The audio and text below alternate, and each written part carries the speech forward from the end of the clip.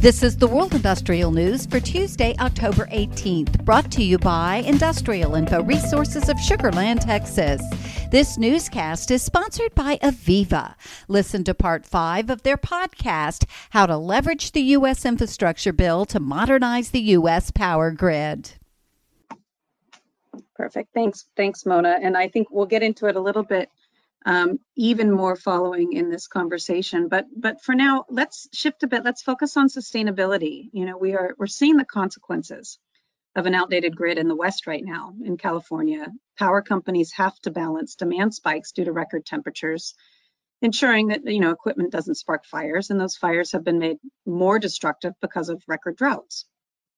The state's also asking residents to curb usage when supply simply can't meet demand. Updating the grid is a massive undertaking and could benefit companies across so many sectors. Pat, can you just walk us through how you see companies benefiting from updating the U.S. power grid and how the U.S. infrastructure bill aids in protecting our environment? Maybe walk us through some opportunities or disruptors and big trends.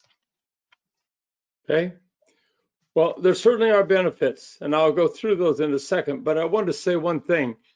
That is, the upgrading of this grid it's not a luxury. This is a necessary condition because we already know where the problems are coming, and many of the power companies know how to fix them.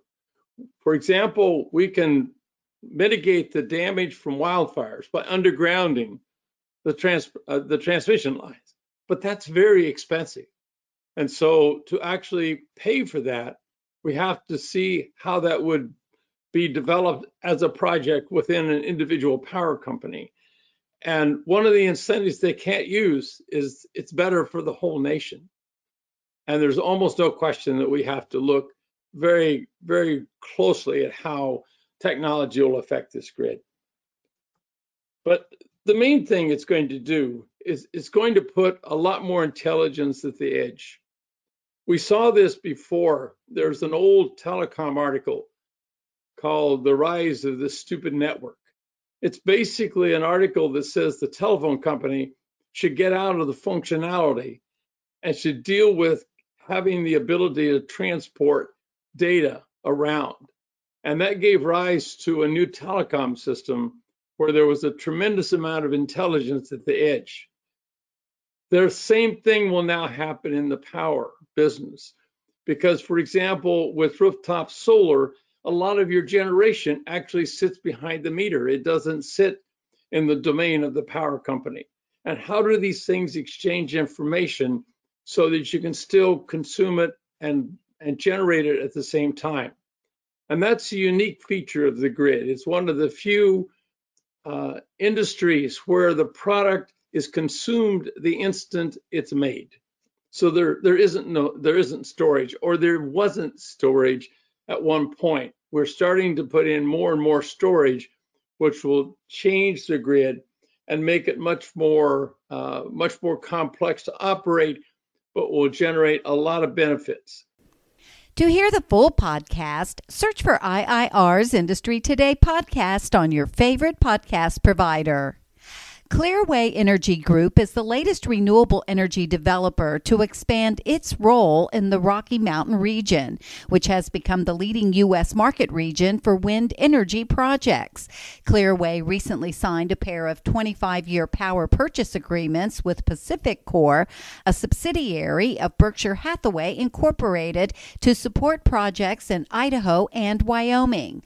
The Rocky Mountain region accounts for about 20% of the roughly $161.5 billion worth of active wind energy projects across the U.S., according to Industrial Info's project database, which is the most of any region. Clearway is involved in more than $7.6 billion worth of projects nationwide. Maryland's proximity to Washington, D.C. makes it an ideal location for projects involved in both public transportation and medical research. This is apparent in the projects being tracked by Industrial Info that are under construction in the state, which lean heavily toward light rail and the pharmaceutical biotech industry. Industrial Info is tracking nearly $8.7 billion of projects under construction in Maryland. Europe's first ever trial of carbon capture and storage in the North Sea will be trialed later this year following an agreement between the Belgian and Danish governments. The Greensand project, jointly led by INEOS Group AG and Wintershall, will allow for carbon dioxide captured by INEOS from a refinery in Belgium to be shipped via the port of Antwerp to INEOS's Nini West oil platform, 200 kilometers off the west coast of Denmark, where it will be injected as a liquid into the former oil field. And Belgium is set to begin construction on about $590 million worth of wind energy projects in the second quarter of 2023, according to Industrial Info's Global Market Intelligence Power Project database.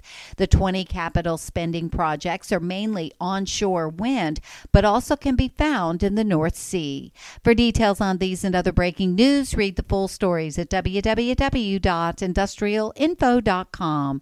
I'm Peggy Tuck, reporting for Industrial Info News.